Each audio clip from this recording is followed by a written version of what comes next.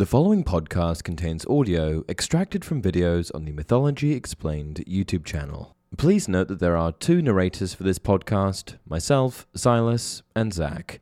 Please enjoy. Hey everyone, welcome to Mythology Explained. In today's video, we are going to discuss the 5 races, gold, silver, bronze, heroic, and iron, of humanity, as they are laid out in one of the myths of Greek mythology. Let's get into it. In Greek mythology, there are 3 myths about the creation of humanity.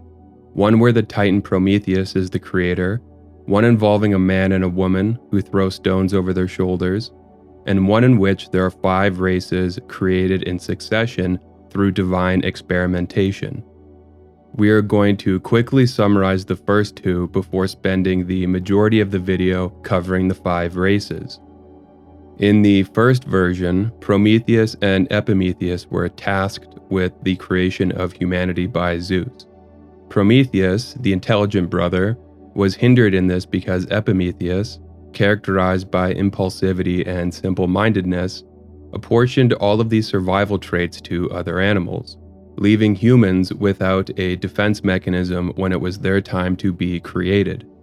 To compensate for this, Prometheus bestowed them with noble form, giving them the upright appearance of the gods, and he went up to heaven and used the sun to light a torch, bringing it back down to the mortal plane and gifting fire to humanity. In the second version, mankind had grown so wicked that Zeus and Poseidon used their powers in concert to flood the world. Brought to the brink of extermination, humanity was saved by Prometheus, who warned his son Deucalion of the impending disaster.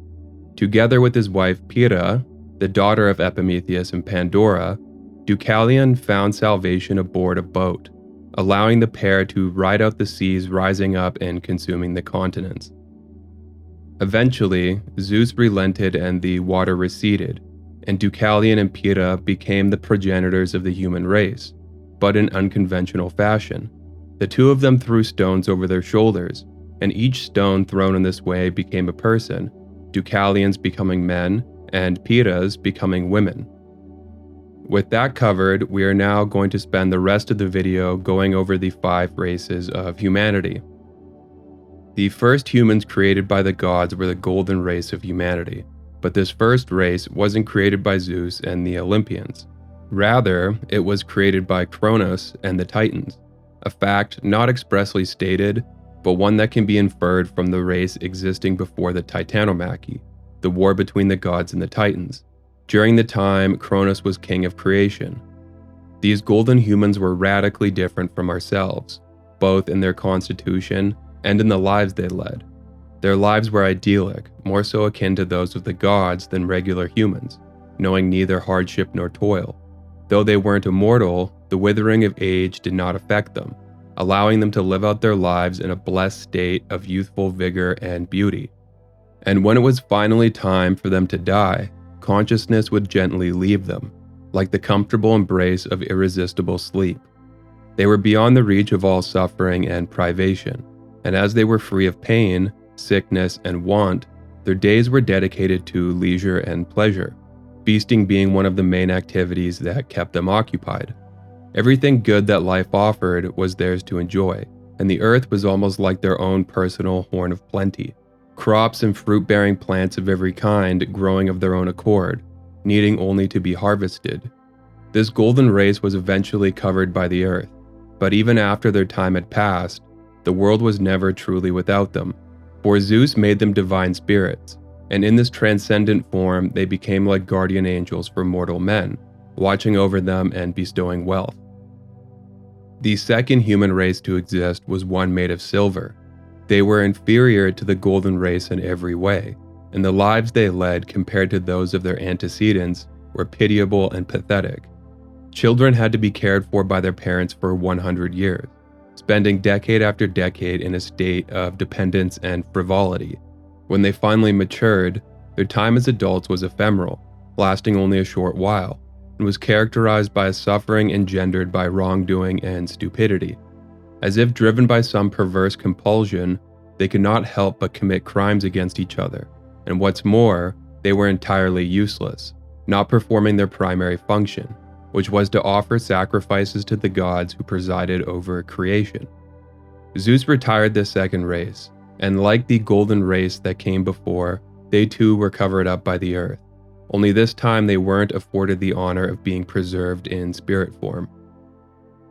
The third human race to exist was one of bronze. Zeus made them out of ash trees.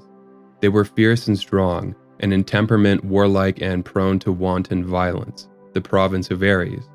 They are described as no eaters of corn, meaning they weren't an agricultural race, instead living off the land as hunters and gatherers.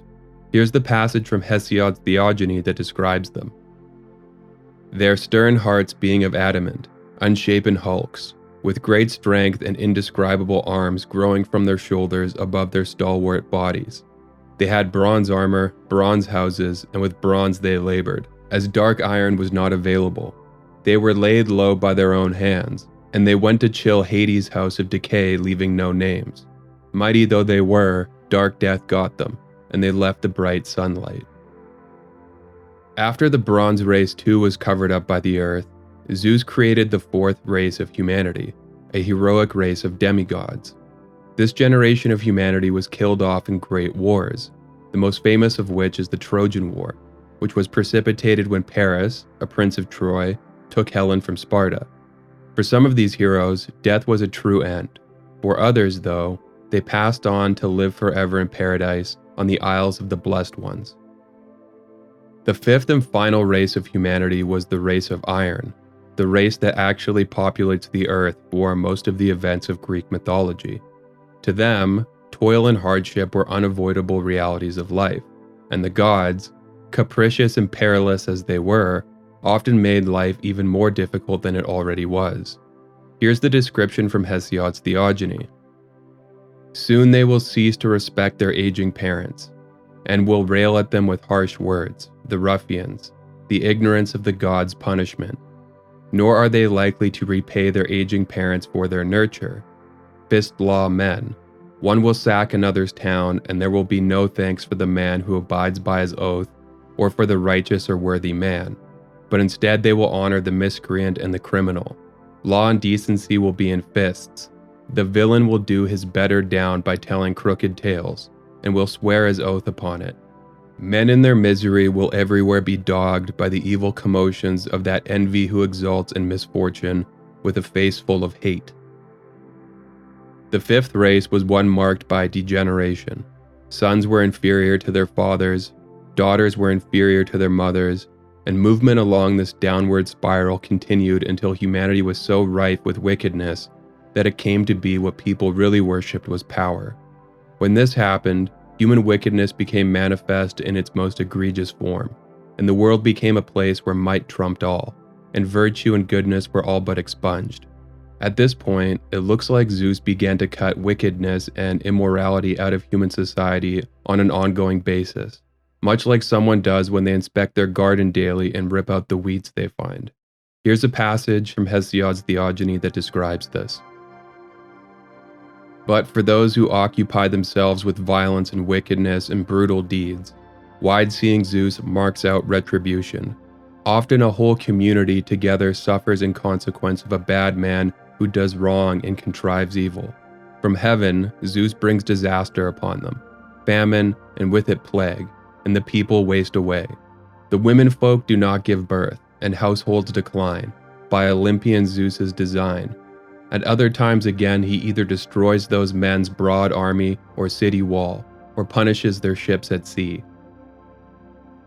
And that's it for this video. If you enjoy the content, please like and subscribe. Thanks for watching.